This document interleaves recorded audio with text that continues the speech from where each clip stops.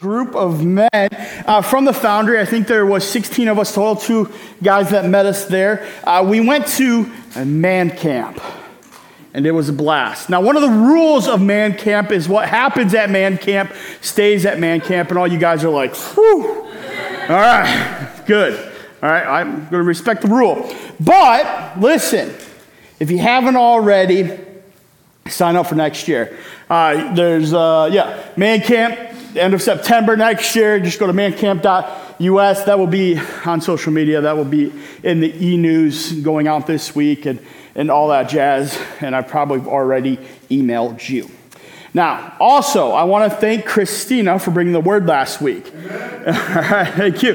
Now, here's the thing. When Christina preaches, I'm always gone. But I do know that she loves to give homework.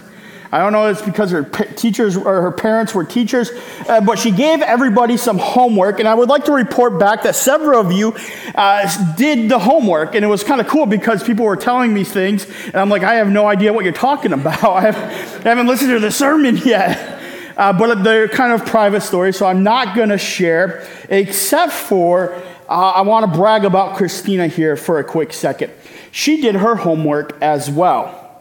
Last week, we got to spend a few days with a few couples who were dreaming of planning a church. And really, Christina's job was to be nice and sweet. My job was to scare them. And so it fit perfect for us.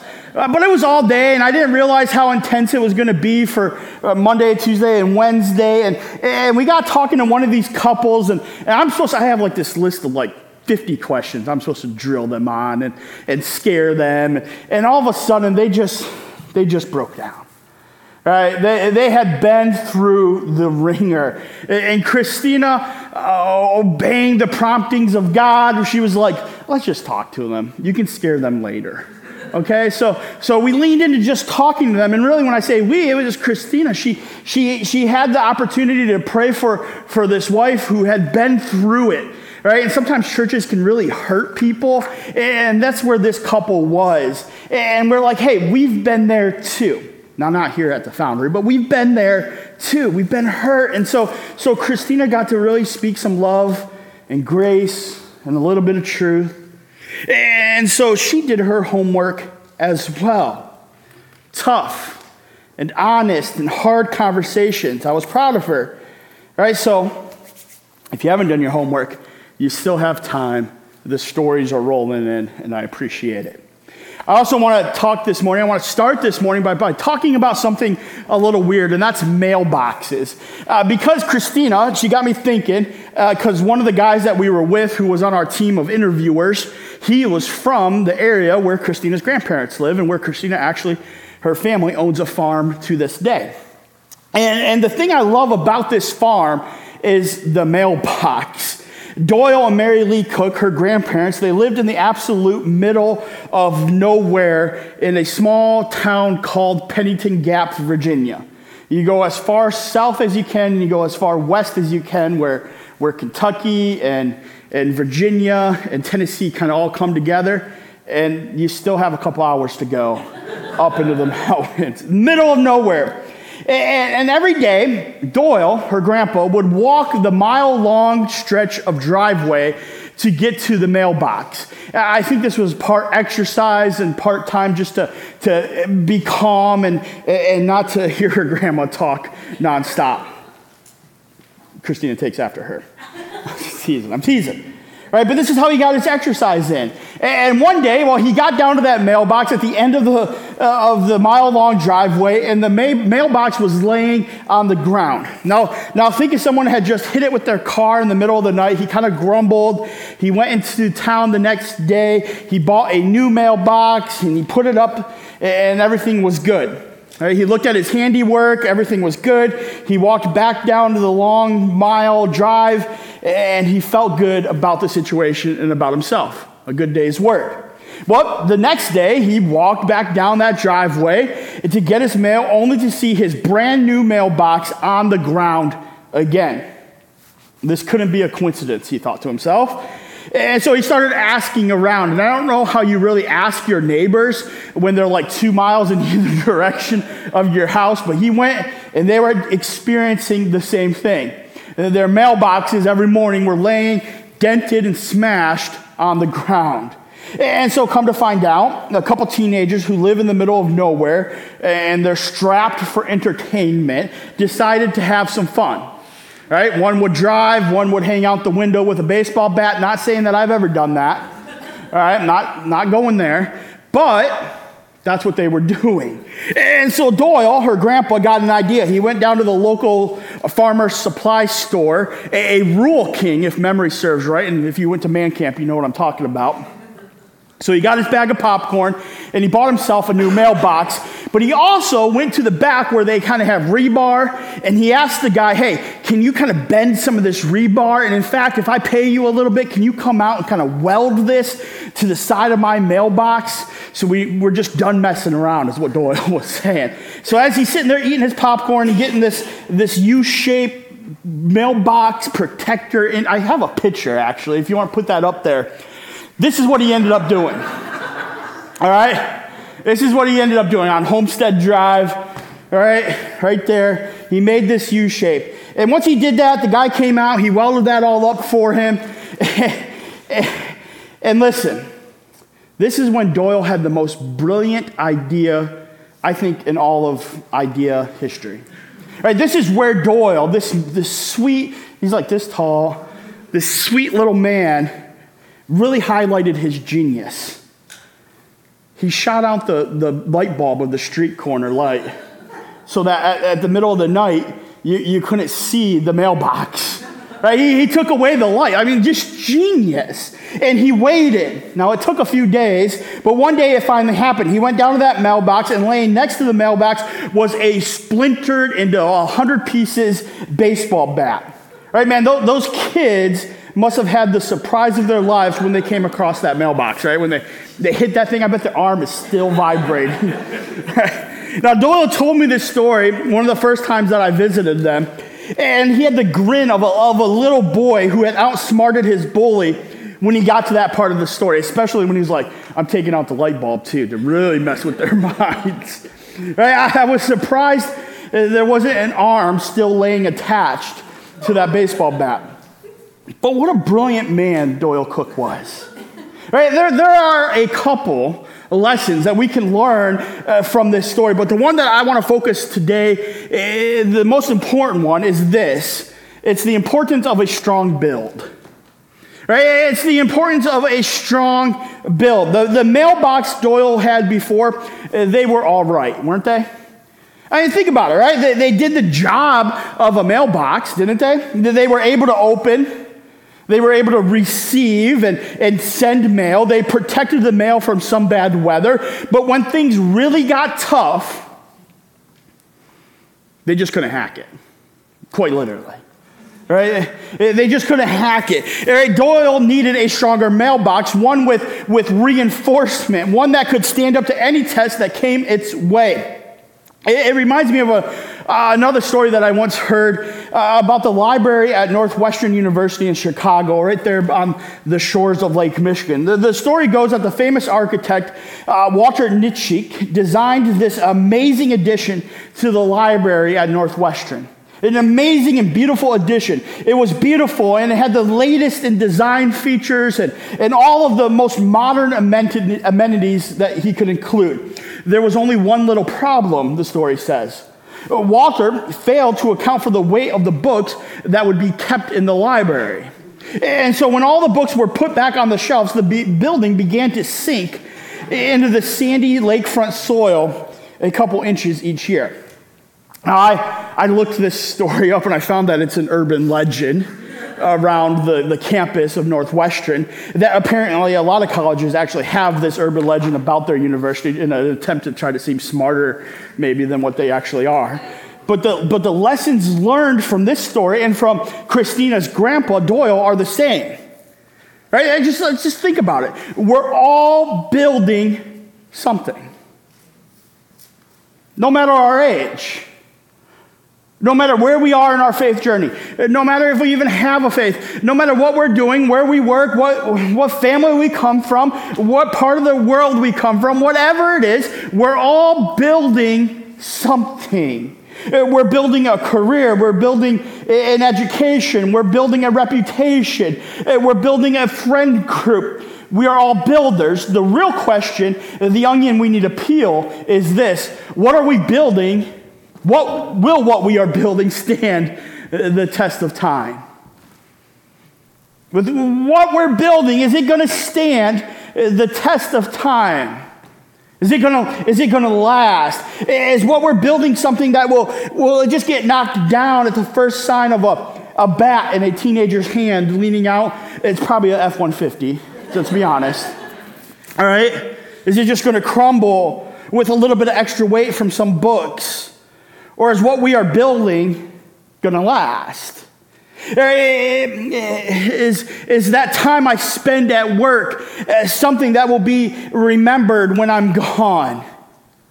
Is that memories, those memories I'm trying to strive for by spending all this money on sports and on clothes or whatever for my kids, will that get them through tough times in the future? Are the resources I have going toward a lasting, everlasting building? Or is it just going towards a building that's going to crumble with any tough wind, stiff or strong? Right? Our mission at the Foundry is this. You hear me say it all the time, guiding people to forge a lifelong reliance on God. And that's how we here at this local outpost of the kingdom of God fulfill the Great Commission to go and make disciples of all nations, baptizing them in the name of the Father, the Son, and the Holy Spirit, teaching them to obey all these commandments as he has taught us. Right? So that's how we fulfill that here with our local, our collective potential, the God-given spirit in each of our guts. Right? We guide people to forge a lifelong reliance on God. Now, what you may not have heard me say that much is that word forged, right? That we are talking about. Each letter, it stands for something. And you'll hear more about this in the new year, right? But that letter G in the word forged, it stands for growing as a leader worth following. As a disciple, we're all these different things, right? There's a lot of things at play. But for us, we have to understand that we are all leaders, and we need to be growing as a leader who is worth following. And what we should be asking ourselves to see as we get to this letter, as we're thinking about leadership in all of our different spheres of influence, what we're building is, how am I living a legacy? What am I building right now? Right now. How am I living right now to build a legacy? How am I building something that will stand the test of time? How is my today affecting my tomorrow and the people around me and their tomorrow? Will what I am building stand the test of time? And so let me zoom out here, Foundry Church. As we wrap up our series of sermons talking about the Sermon on the Mount, I think we'll find the answer to this question. So if you have your Bibles, turn with me to Matthew chapter 7. Matthew, the very first book of the New Testament, the second half of your Bible. If you don't have a Bible, you can use the Bibles that are in the seats in front of you. You can use those Bibles, but you can also take those Bibles. Those Bibles are free for you to have, to take, to use. You can actually read they're good. They're bigger letters. You can actually read them. So take them. All right? Matthew chapter 7. Now, we've worked our way through some of the mic drops of Jesus in his most famous sermon. Right? If you haven't yet, I would encourage you today to read the entire sermon. All right, so write this down, Matthew chapter 5, 6, and 7. The entire sermon. It would only take you about 10 or 15 minutes, but there are so many great things in this sermon. Today we're going to go all the way to the end of Jesus' sermon and see how Jesus wraps up his longest message. All right, so Matthew chapter 7 is where we're going to be. Starting in verse 24, it says this. Everyone then who hears these words of mine and does them will be like a wise man who built his house on what? The rock.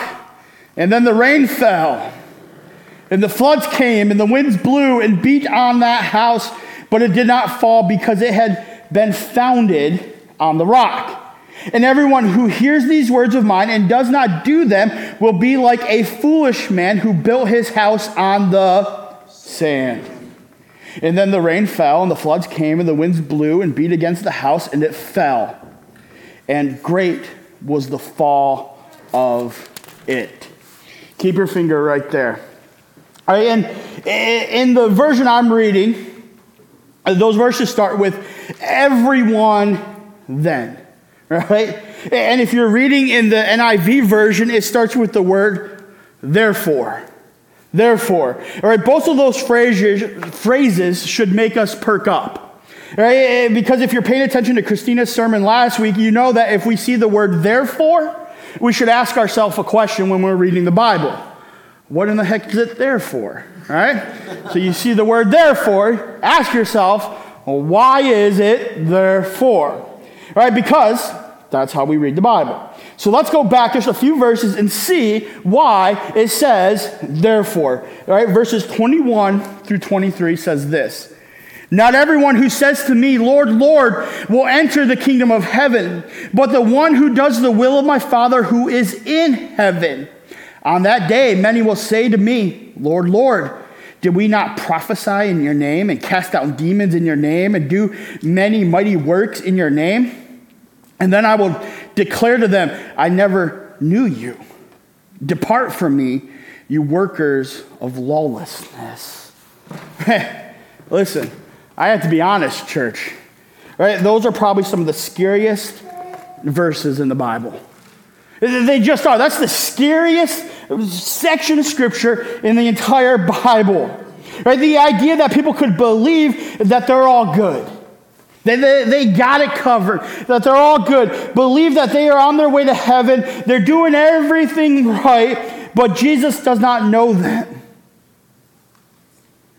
Terrifying. Right? It's like a man sipping on sand while he's stuck in the desert because he thinks he's holding a glass of cold water. It's terrifying. It's scary. And then there's this immediate thought when we read those, at least for me, when I read those verses, I'm like, am I one of those people? And it's followed up usually pretty quick by, well, surely I'm not, right? I can't be. I'm here sitting in church. I'm doing the right things. Right? It can't be me, right? Right?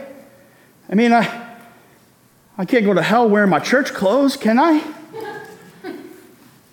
So if you're like me, when we read this section of Scripture, let's just take a deep breath. And let's look at what these verses really say.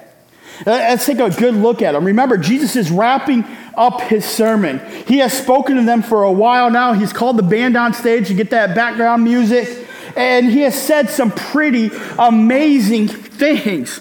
Right? We didn't call this series Jesus Mic Drops for nothing. Right? He's saying, don't just sit there and listen to all those things I just said. He's saying, don't be a person who nods your head and agrees and says, this is great stuff. Only to go away and not cut off your limbs, like he talked about. And not to cease in your lust, or end the hatred towards your brother, or renounce the love of money. All right, he's saying, don't just say, yeah, this is great, and then not do the things he's actually calling us to do. Jesus is saying, don't listen to me and say, amen, all that's good stuff, only to walk away and not forgive your neighbor, or to give up your anxieties, or to follow the golden rule. We got to remember, Jesus in this sermon, he's shouting, wake up. Wake up, disciples. Wake up, right? The knowledge is not enough. The religion of the Pharisees, he's saying, is not enough. Hearing is not enough. There must be action, is what he's saying. There must be doing. Yes, as the Bible says, we are saved by faith alone, but we are not saved by a faith that is alone. Right? Our faith will always come with an action. Our faith will always lead us to more, to taking the next step, to doing something, because we're enlisted into an army that has a purpose, that has a task. If it is real, if we have heard the gospel, and we get it down in here and we believe it, it's always followed by action. And if we do not do something, then we'll be like the man who built his house upon the sand.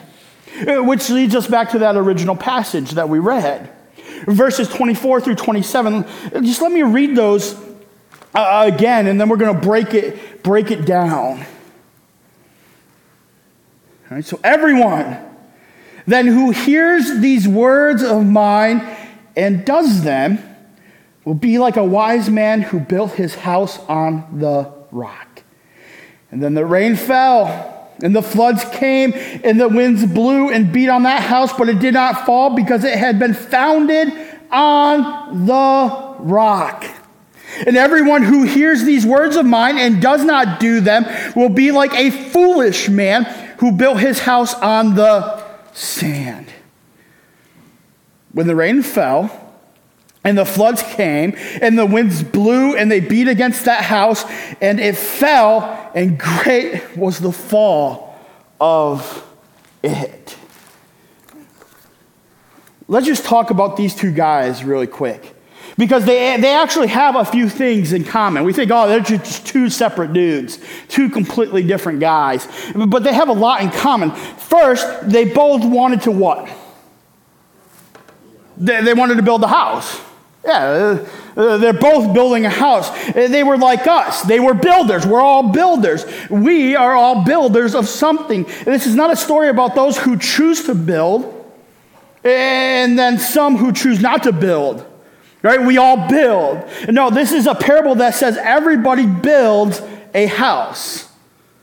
We're all builders. We're all construction workers. If you heard the question I asked at the beginning, if you heard, well, what we are building stand the test of time, and you thought, well, I can check out now because I'm not building anything.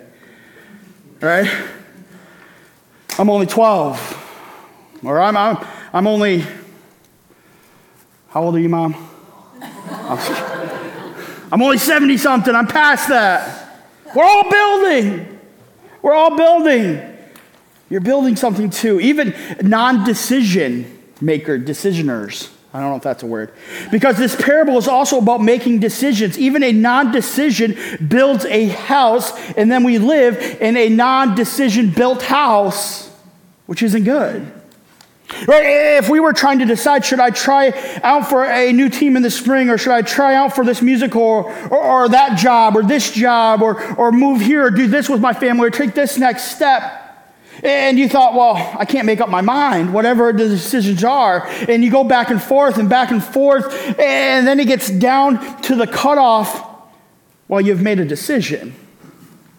Even if you don't make a decision, you make a decision by not making a decision.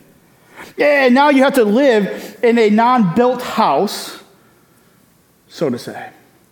All right? You made a choice and you decided to build a house with no walls and no foundation. We're all builders. And to build something that will stand the test of time, the first thing that we have to do is make a choice to take action. To be a good builder, we must build something, because as you'll notice, the other thing the two builders had in common is that they both experienced what? Storms. Weather. Man, I don't know about you, but I face weather all the time.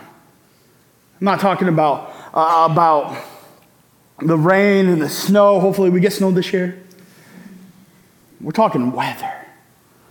Wind, waves, floods, things that beat on us, that just pound on us. And isn't it interesting that Jesus repeats the same words twice in this story? He said the rain fell, the floods came, the winds blew and beat on that house, and then he repeats it For the second house, the rains fell, the floods came, the wind blew, and they beat on that house. Right, listen, Foundry Church, I don't think Jesus is implying that all storms are identical. They're not. And we kind of dug into this a little bit at Man Camp. Right? Not all storms are identical. They're not. I think what he's saying is that every house faces a storm. Everybody faces a storm. This is not a parable about weather. This is not a parable about finding a place to build a house where there are no storms. Listen, church. Right? We gotta lean in, and I want you to get this. We cannot run from the problems of this world. Man, we can't. I know we wish we could, but they're everywhere. And Jesus promises it. Right? We're all builders, and no matter where we build, there's going to be a storm. There's going to be nasty weather. Everybody here is affected by the negative realities of life, of decisions, of ministry or family. It may not be the exact same experience, but one thing is true for all of us. We will get rained on. We're going to get rained on. Life's not always sunshine. Life's not always exciting. Life has its moments of anger and pain and confusion. We all share the same vision. We want to build something. And we will all share storms. We'll all experience storms. So what is the difference? What are the variables that make one house stand up against this storm and one fail miserably? There's two. There's two different variables and the differences here. And there are two. The first is their nature. Right? Jesus calls the first man a what? Circle it in your Bible. Right? A wise man. He calls the second man what? Yeah. Seriously, right? That word there in the original language is the word for foolish. Is actually the word for moron. Right? It's where we get the word moron from. And that's what Jesus is calling them. Right? Hey, there's a wise man, and then there's a complete moron. All right? All right, what makes the first one wise and the second one an idiot, a moron? Well, in the Bible, wisdom is explained as the ability to take, listen, get this. All right, you don't get nothing out of this sermon. Get this. All right? In the Bible, wisdom is explained as the ability, and as Christ followers, not necessarily our ability. We don't have to have the ability. We can say, Spirit of God, lead us in this. All right? Right? So in the Bible, wisdom is explained by the ability to take divine truth and apply it to life. Just read the book of Proverbs. You'll see it in the first verse of the first chapter. Right? That's biblical wisdom, to take and have the ability, the God-given ability, to take divine truth and apply it to life. The moron in the Bible is not necessarily the person who lacks information. All right, get this. All right, a foolish man, breaking it down in the original, right? The moron is not someone who lacks information. They have the information, right? It is the person who does little or nothing with the information they received. That's a moron. There's a difference, right? You think, I don't have the information. That's okay. God will give you the information. And then he'll give you the power to receive it and to apply it. All right? It's not on us. It is on us if we say, I got the information, but, whatever. Right? You see, when Jesus is describing the men, they both have received the same information. They have both received the word of God. It is the action that makes the second one a fool. Or should I say the lack of action. Right? Now, look, we're all here today. We all have access to the same Bible. we've never been more, as a society, more, you can go from here today and listen to about 1 billion preachers who are better than me. You can listen to books. You have books out there. We have commentaries. We have commentaries from Bible scholars who are just like, from the desert church fathers to modern day theologians. Like, we have all kinds of information. We have all kinds. We can listen to all the different podcasts, like whatever. There's some weird ones out there. If you got questions, just ask me. Right, but we all have training, right? But it is in the doing that will be defined as wise or foolish, as a wise man or a moron. Stephen Mansfield, one of my favorite authors, he puts it like this. He says, ultimately, though you only know who a man is and what he believes by what he does, not by what he sits around talking about. Right? Action. These two men were fundamentally different. Don't get me wrong. They both had dreams. They both heard the words of Jesus. They both had storms. Right? On the outside, they would have looked like identical twins, but they were fundamentally different men when it came to building their life, not just their house. All right? Now, the next variable is in the foundations of what they were building on. One man built his house on the rock, and one man built his house on the sand, like we read. Right? And in the Gospel of Luke, when he's telling this parable, he includes a little bit of extra details. All right? So another Bible reading trick, if there's one story in the book of Matthew, and you can also read it in like one of the other Gospels. So the Gospels, Matthew, Mark, Luke, and John, are just 4 dudes who tell their account of what it was to be with Jesus and that kind of thing. So you can read their stories, but from different perspectives. And Luke, he's a doctor, so he's like, I'm going to put all the notes, all the details in this. In Luke chapter 6, it says that the wise man dug deep. That's a pretty important detail, right? Because when I first read it, I'm thinking, oh, the guy found a nice little rock that was flat and level. Boom, house. No, but really, the doctor, he noticed on this guy, when Jesus said he dug deep. Right? So think about this. It costs money to build on rock, doesn't it? Right? You can build on sand fairly cheaply. And we can go out here and build a house fairly cheaply just on the surface. Right? But if we want to get down to the bedrock, into the foundation, it's going to take some time. Right? It's going to take some work. It costs time and energy and effort and additional funds if you're going to go deep. You can be quick if you want to stay on the top of the shifting sand. Right? The wise man is putting in his time. He's putting in the effort. He's putting in the work. Because the fundamental difference between the two men is in their work.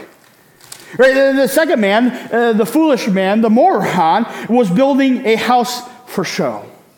And so he didn't want to work hard. He just wanted to have something to show off in the end and to do it quickly. The foolish or the moronic man was not concerned about how long the house would be there. He just wanted to make sure for however long it was that there would be people there and they could drive by and they could look at it. But Jesus, the God that we're forging our life on, wants something different for us. Jesus is looking at the foundation by which we're building, not the building. You see, sometimes we're prone, I don't know about you, but I am. I'm prone to think that we must build a big and beautiful house to please God. It's got to be extravagant and just over the top. Sometimes we think that our lives had to be perfect before we come to God, or that we aren't good enough for God. But Jesus says in these verses that hearing God and building your foundation on Him is what is important. He's the one that starts the building process. He's just not the end. Right? Having God as the foundation is what we really need. Right? Anything else is just extras and fluff. Right, from the beginning to the end of the Sermon on the Mount, it has been clear that Jesus is concerned about our hearts and what we will do when we let Him change our heart. Jesus is concerned with our motives, with our thoughts, and what our steps we will take when we let him start to change those motives and those thoughts and our heart. Jesus doesn't just want extra fluff. Right? You know when you go to like a restaurant and they put that like shaved parsley on that? It looks good. No substance. Right? Right? It's just extra. He doesn't want the fancy house or everything placed just right in our lives. Right? I mean, sure, he'll take those things if we're just like knocking it out of the park, cool people, right? But I don't think I've ever met someone who had it all together. Right? If we're just honest. Right? Jesus is interested in you as you are right now, coming to him and saying, now today I'm starting over. I'm forging my life on you. I am building my house with you as the foundation. This is what he wants. That's what he wants. And listen, I'm going to zoom way the heck out here for a minute.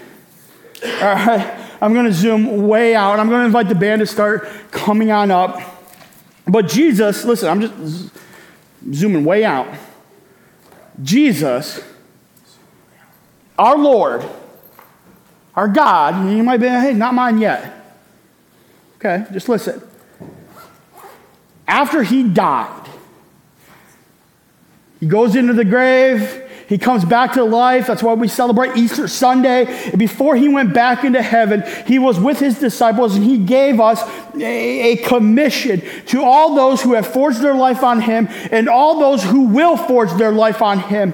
He's including us here today, right, to build their life on. He says this, right, go and make disciples of all nations, baptizing them in the name of the Father, the Son, and the Holy Spirit, teaching them to obey these commandments as I have taught you. Right? That's what our Lord wants. His last words to us, go tell people about me, get them to forge, build, right? To work on the foundation and not just the walls, but the foundation. And so this is how all this works. First we got to hear the story of God. Right? We hear the gospel, and the gospel just means the good news. That's why Matthew, Mark, Luke, and John are called the gospels, because it's the story of Jesus who is our good news. Right? And the story goes like this. There's us, mankind, and then there's God. Right? There's us and there's God. Everything's great. God created us to have a relationship with him, to live our best life, a life that is forged on him, a wonderful and a very, very, very powerful, adventurous life in the garden. It's what we're created to live. But the problem is, the Bible tells us that the first human beings, a couple named Adam and Eve, they disobeyed God.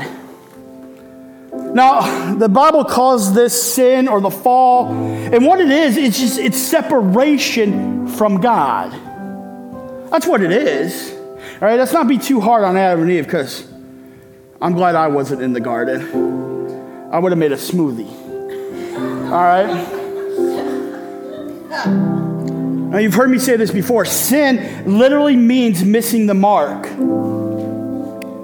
It's where we get the word, we get it from archery, that word sin. Right? So you miss the bullseye. There's a separation between where your arrow is, your life, your foundation, what you're supposed to be building, right, and where it should be, the bullseye. The right foundation. And just to be clear, that bullseye for us, for mankind, is God. But when we sinned, when Adam and Eve sinned, there was a separation. They missed the bullseye, and it created a separation, a chasm between us and God. And the separation. Now listen, this is where God gets a bad rap, and let's clear it up. All right? This separation exists not because God hates us. That gap is not there because he thinks less of us. He's like, you guys suck. You couldn't get a bullseye. You got 100 of them. but on that 101st, you missed. No. It's just that God is perfect. He's perfect. Amen. And he can't be amongst sin. He can't be amongst that separation, right? He doesn't miss the mark. And just let's be honest, before we give God a bad rap, do we want to forge our life on a God who does miss the mark? I don't. And so the gospel, it continues. The story of God continues. Every human being, since Adam and Eve, they've disobeyed God. Now, most of us, we're self-aware enough. We know that we've added to the separation and the mistakes that we've made. So we assume, man, I can make it better. I can make it better. So we try to do things to get back to God, to close the gap. All right? We think, man, I just won't cuss anymore. Or I won't sleep around, or I'll quit looking at that stuff on the computer, or I'll quit beating her, or whatever it is. Right? I'll just serve more. I'll do more in my community. I'll just be a good neighbor. If someone wants a hammer, by golly, they can have a hammer. Now, the Bible, it tells us that there's nothing we can do to close the gap, to restore our relationship with God. We can't run fast and make that jump. All right? We can't build a bridge. We just can't do it. Just be honest, right? How many times do you say, man, I'm gonna get this right? And you do for like an afternoon. We make the gap bigger. No, it's not. We can't close it on our own. Romans chapter 3, verse 23 says, "For all have sinned, all have missed the mark. We shot our arrow, and we fall short of the glory of God." We can't get across the gap. In fact, we make it bigger, like I said. And I get it. It stinks. Doesn't it? It stinks. It's a big bummer, but it gets even worse because Romans chapter 6, verse 23 says this, "For the wages of sin, because we added to the gap by missing the mark, it is death." It's death. Because of the separation we have added, we should be killed. It's a death sentence. We should be sent to death row. The Bible tells us that sin must be punished. We made this separation, that this punishment is death, or it's eternal separation from God, an eternal life in hell, away from God, a life on the wrong side of the gap. Now, guys, you're just zooming out here, because I hate to admit this. I hate to admit this, and again, I get it, this whole thing sucks. It's really, really bad. Separated. Never experiencing a life hitting that bullseye. A life forged, built on a foundation of rock, always being tossed around by the weather and the waves and the flooding and the storms, right? But never having a foundation to weather it, to stand in it, and to face it. Always be beat down. And it stinks. Like I said, I don't like to admit it. But this is not the end. Right? Because the God that we forge our life on, he wants us to be free from hell, free from the sin that separates us and him. And listen, right, this should get you going here a little bit. Because we got to love this. He wants us to be free to live with him for all of eternity, to build our life on him, to forge a lifelong reliance on him, to build on a foundation of rock. And he knows we can't do it on our own strength, that we're just always going to make that gap bigger and bigger and bigger. And so what does he do? He provides a way for us to restore our relationship with him, to close the gap. Because he's perfect. He hits the bullseye every time.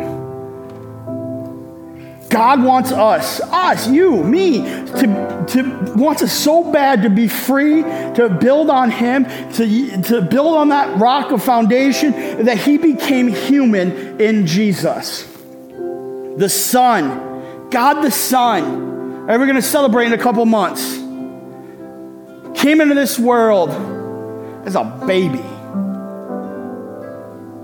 in a barn with manure and stank. He says, you really shot your arrow in this place? You missed it that bad. It's all right. I'll come and I'll get it. I'll come and I'll get it, and we're going to put that arrow on target. He crossed the gap of separation that we could not cross. Jesus, he died in our place. Because he was unblemished. He was perfect. He was the sacrifice that we needed in order to get across that gap. His death on the cross paid the penalty for our sin, for missing the bullseye. And look at what it does. The cross is the bridge that gets us across the gap and restores our relationship with God. He blocks out the hell, that eternal gap, that separation from him. Now, let me be honest. It's not enough to know this. We just saw that in this story. The moron, I'm not calling you a moron.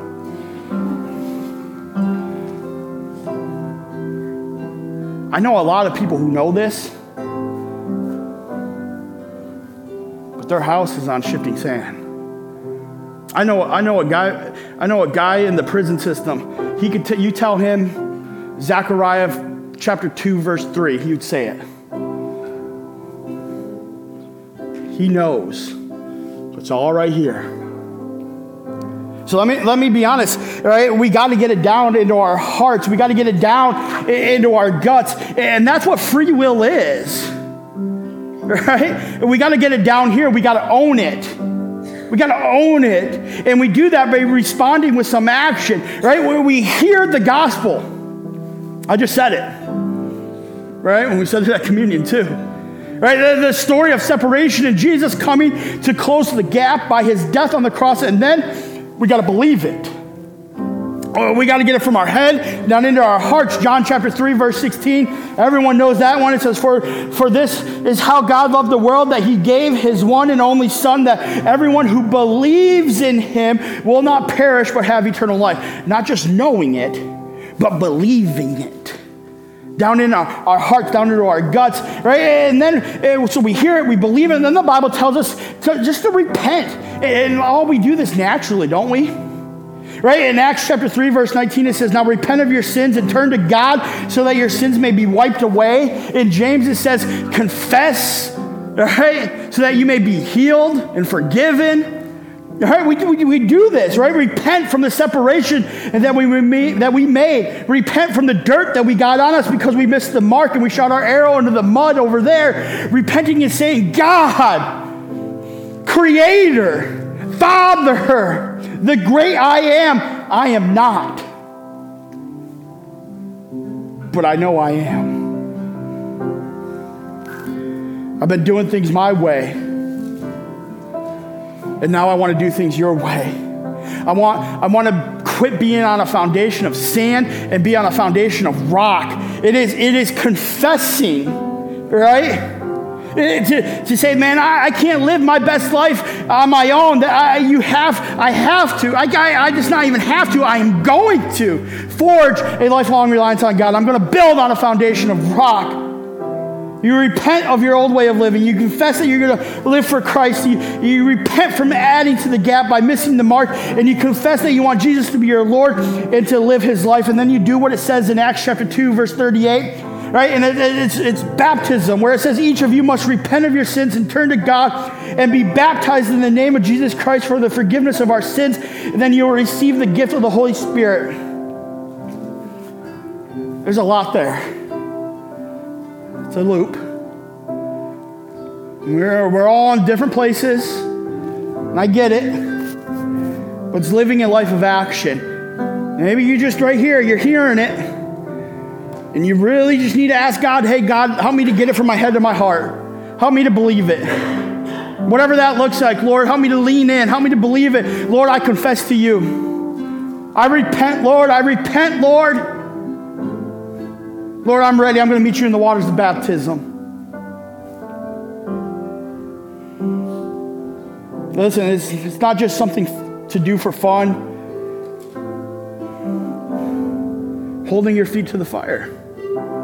Right? It's not just something to do at your own convenience. It's not just a chance to go swimming at church or to have whatever. It's a chance to meet Jesus in the tomb of water and to come alive to a new life and to say, Lord, I will live my life for God and for God alone. I will live for him all the days of my life here on earth, and I will be with him in heaven for all of eternity. Yes, like I've believed, like, I can remember that time I said, God, you're my Lord. It's you wanting to build something that lasts forever. Always just forged on him. Make that decision now. Choose now to take that next step now. Listen, in the back of every other chair, there's a card. And on that card there's a couple options. I want to be baptized. I want to talk about it a little bit more. Or I'm thinking about it, but I'm not there yet. Grab that card, fill it out. They're at the info center too. And listen, had a conversation with a friend this week. It doesn't have to be next Sunday. On that card, it says next Sunday we're going to have baptism. That just means the water is going to be heated. All right? You can do it today. You can do it on Tuesday. You can call Christina, because my phone is on Do Not Disturb all the time. We do it the middle of the night. Or if you're thinking, man, I have it here, and I need to get it here, and God's working on me. I just need someone to sit with me as I process, as the Spirit of God's leading me. Maybe that's your step. Do it. Do it.